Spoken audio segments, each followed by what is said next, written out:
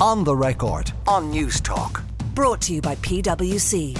Great minds think unalike. Different skill sets, diverse opinions, it all adds up to the new equation.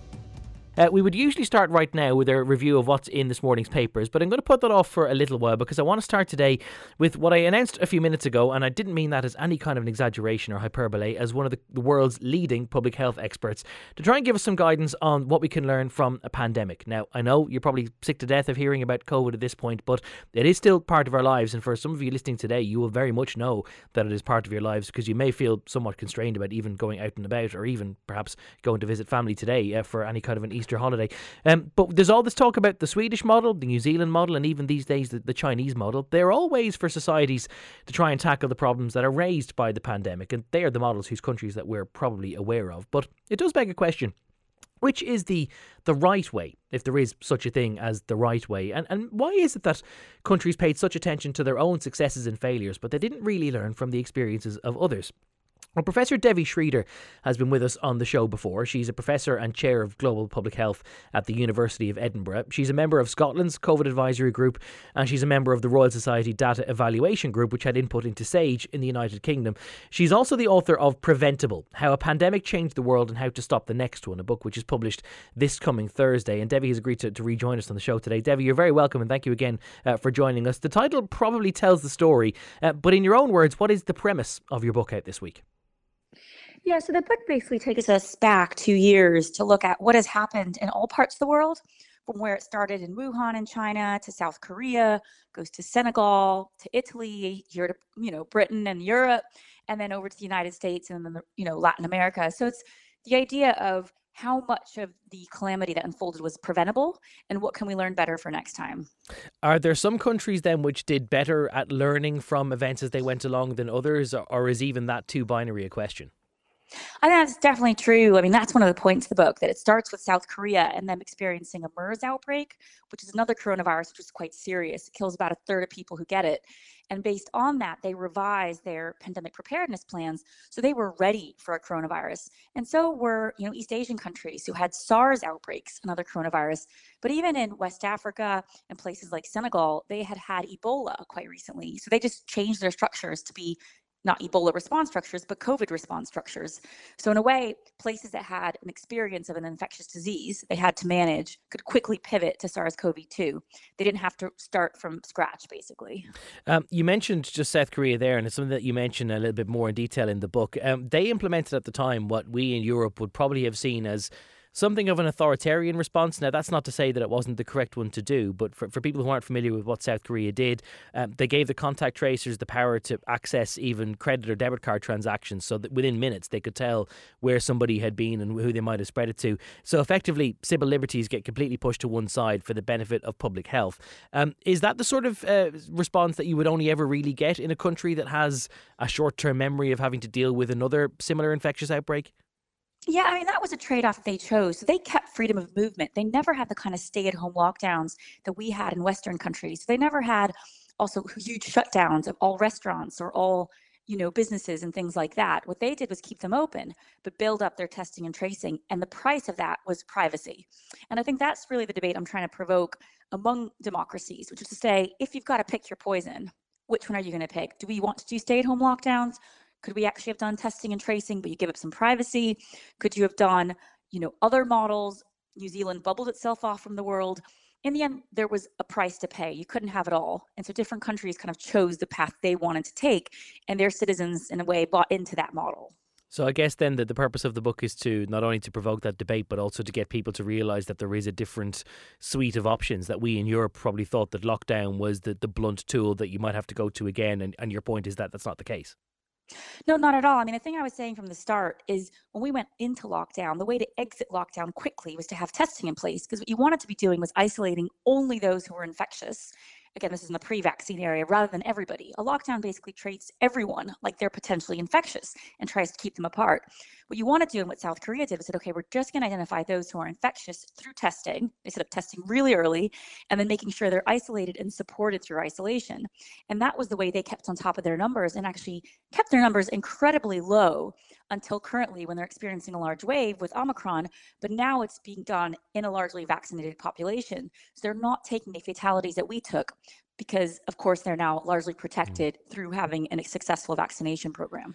South Korea had a certain amount of carrot, though, as well as the stick. Tell us about that.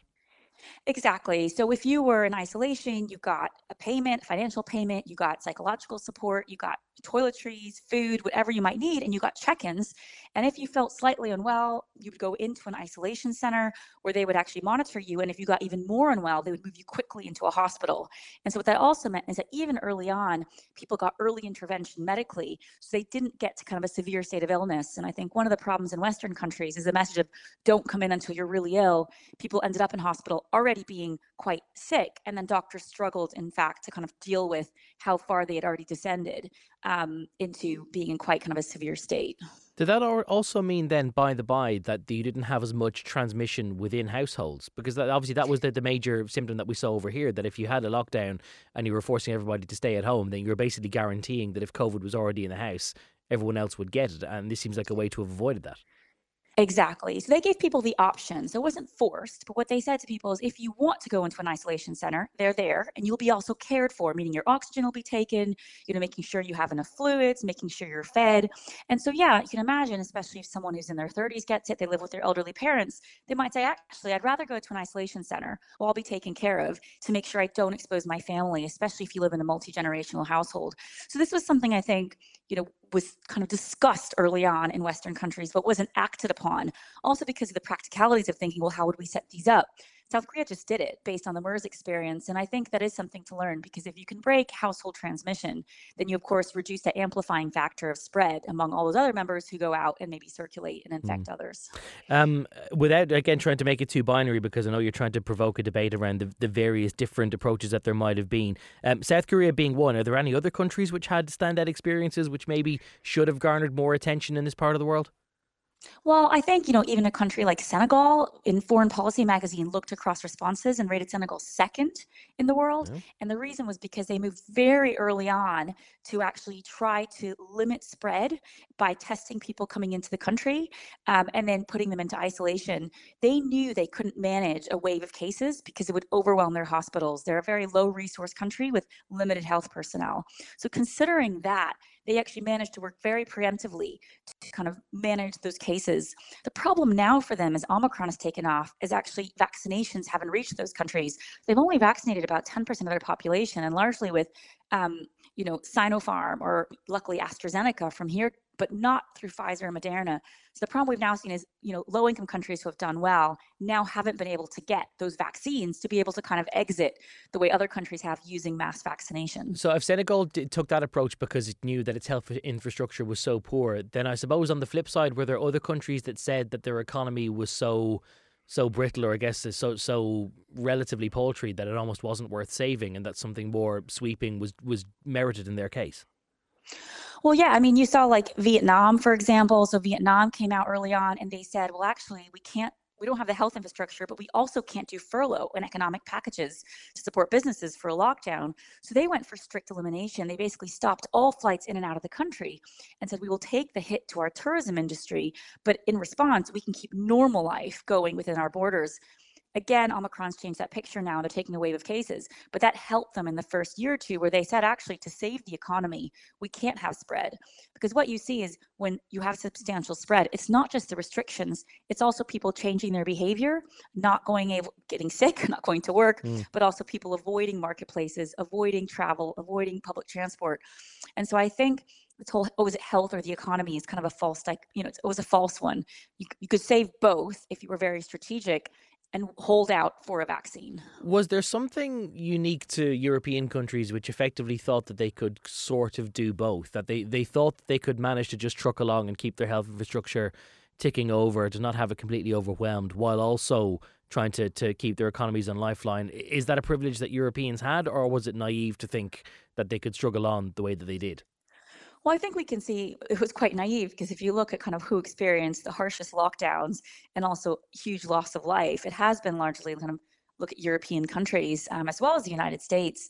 And part of that has to do, I think, with wanting to have it all. People just hadn't experienced infectious disease outbreaks. They wanted to be able to go and have their normal life and be able to travel abroad and not have any infringements on their privacy. They wanted it all and have health services and have a doctor waiting if they needed to get checked. They didn't realize that actually this was a situation where there had to be difficult decisions made and things prioritized and trade-offs done. And I think it's just the success of how well infectious diseases have been managed that we don't really have that memory of the destruction they can cause. I mean, the history of humanity is the history of germs and, bacteria and viruses trying to kill us off at various points and us trying to stay ahead of it. That would have been a great subtitle for the book, actually, The History of Humanity being the history of germs. But I suppose that's maybe the nature of the work that you do in Edinburgh and everywhere else that you moonlight as well. Talk to me about the role of political leadership then in all of this, because I know this is a theme that you touch on in the book, that there are some countries which, even aside from the infrastructure or the national setups that they had, that there was also still a very crucial role for government leaders and whether they took it seriously or not. Yeah, I mean, I think the point I try to draw out is in probably all countries, they got very similar range of scientific advice. And the question was which ones governments and leaders took when they had views of how we could manage this and the trade-offs that would entail. And I think what you did see is countries that had populist leaders, think of Brazil with Bolsonaro, United States with, Trump, and then, in parts of Britain with Boris Johnson, that there was this populist style of, it's not that bad. It's like the flu. They all got it. They all seem to survive it and kind of underplay it based on that. And so I think, going forward, what really is remarkable is just what kind of personality and leadership style do you have and how that affects how someone makes decisions and decides to deal with a crisis. And that just comes down, I think, less to party politics and more to personality and who that person is in charge when they're faced with really difficult decisions. Well, even aside from personality, obviously, this has been a story with many twists and turns over the last couple of years. And I know, for example, here in Ireland, when we began to understand that this was an airborne disease, that this wasn't something that just lived on hard surfaces which you could combat by washing your hands, that it was airborne, that you needed masks and ventilation and everything else, that it took a long time almost for governments to sort of pivot their messaging and to realise that what they'd been saying on day one maybe wasn't the most appropriate. And I wonder, have you found, was it the case that governments maybe felt like that they didn't have the scope to backtrack, or that they felt like trying to evolve their policies would be a bit of a climb down, even if it was scientifically the right thing to do? Yeah, I think we were quite slow, for example, with face masks and saying to people, we would go into a gym and kind of disinfect the treadmill, but they wouldn't think about the person running next to them who was breathing heavily. And that was kind of, I think, at the start, kind of difficult messaging. And I had to pivot saying to people, I almost gave the analogy sometimes of smoke, like of secondhand smoke. And that's how you have to think of it in terms of who you're around and how they're breathing. But I think some of it has to do with the solutions too. It was much easier to focus on 1 meter distancing, 2 meter distancing, asking people to wash their hands, and to say, oh, actually, if you're in a crowded bar, you can be, 4 meters away from someone, you're likely to get infected.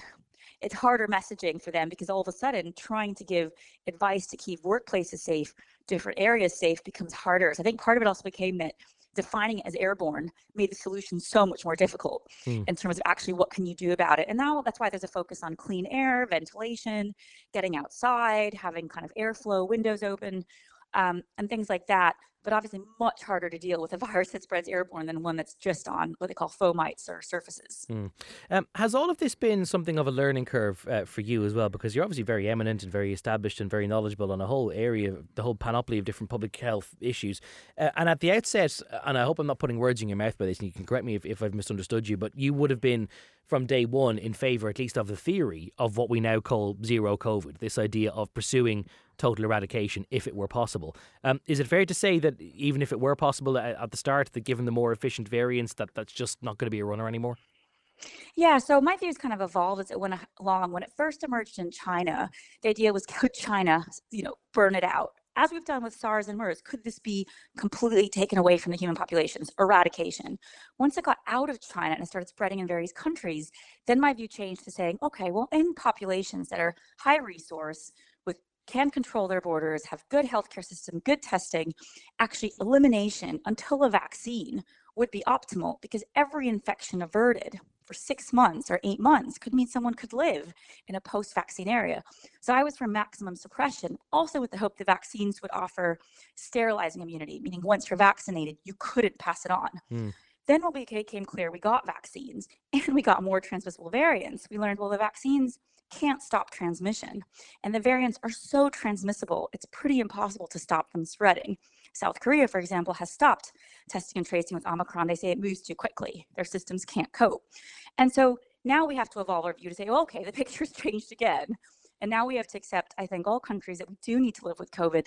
But how do we do that in a way that means people don't die of it? And that means mass vaccination, antiviral therapies, getting testing in place so people can get access to antivirals quickly if they're unwell and they know they have COVID, and trying to kind of also find a treatment to long COVID so that when people get infected, they have a way to get better, given we know infections are more and more difficult to kind of avoid, even if you're cautious. So I think kind of that's also the point of the book. What we knew changed in every month. And of course, we wish it could have stopped in China in January 2020. But at each point, I've kind of tried to evolve based on what was happening with vaccines, what's happening with variants, and also the idea, think of that winter wave in 2020, 2021. How many of those people could have lived had they been vaccinated?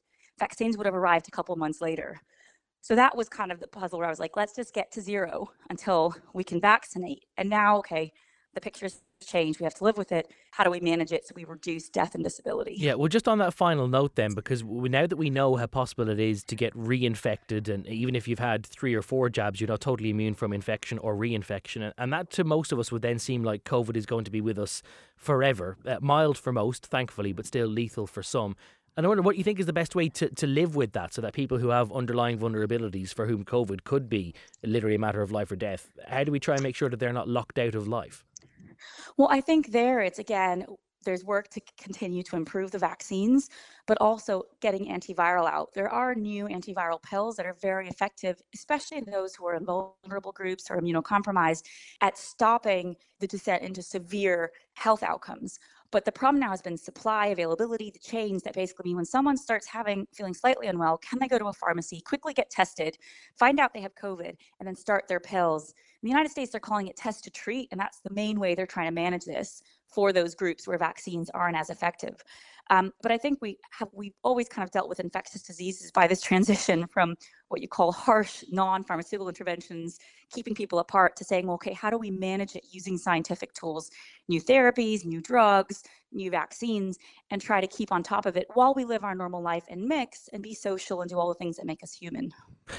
It's fascinating stuff, and I'm sure many people will want to pick up the book when it's published this coming Thursday. The book is called Preventable: How a Pandemic Changed the World and How to Stop the Next One, and its author is Professor Devi Sridhar. Devi, thank you so much for joining us this morning on The Record, and happy Easter to you. I should just say, by the way, if you want to do a little bit more of a deep dive into the impacts of the zero COVID model that's still being pursued by China, if you want to listen back to the Taking Stock podcast this week with Mandy Johnson, she's discussing the economic impact on China of the rigorous lockdowns that they're still imposing in many cities to try and keep Omicron at bay. That is available to you. Listen now on the newstalk.com website or on the Newstalk app powered by GoLoud.